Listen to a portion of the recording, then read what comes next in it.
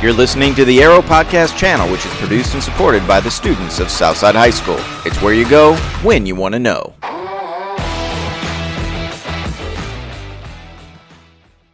Ameulet SuperNova Book 8.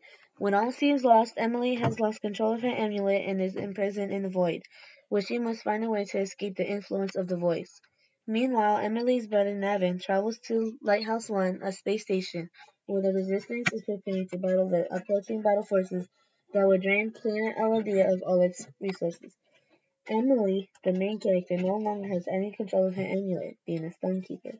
And seeing that she has no way to protect her loved ones any longer. It all starts in the city of Ifo, in the nation of Luthen, then to Navin, Allison, Leon, and etc., going to Lighthouse 1 in outer space in the planet of Typhon.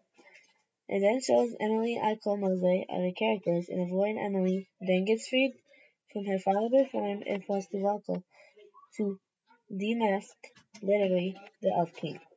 Emily not being able to have control over her amulet also makes her weak to the voice and is as immune to it as others are. At first she was able to stay away and contain herself, but then the voice got a hold of her and now controls her and is using her and her race to head all of City Aladia. As the voice decides to take a little visit, so does the phoenix.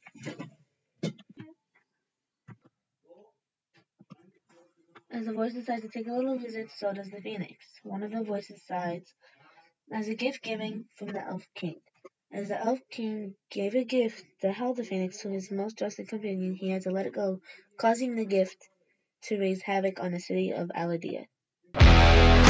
Thank you for listening to the Arrow Podcast channel. Subscribe to the channel to receive new podcasts automatically when they are uploaded.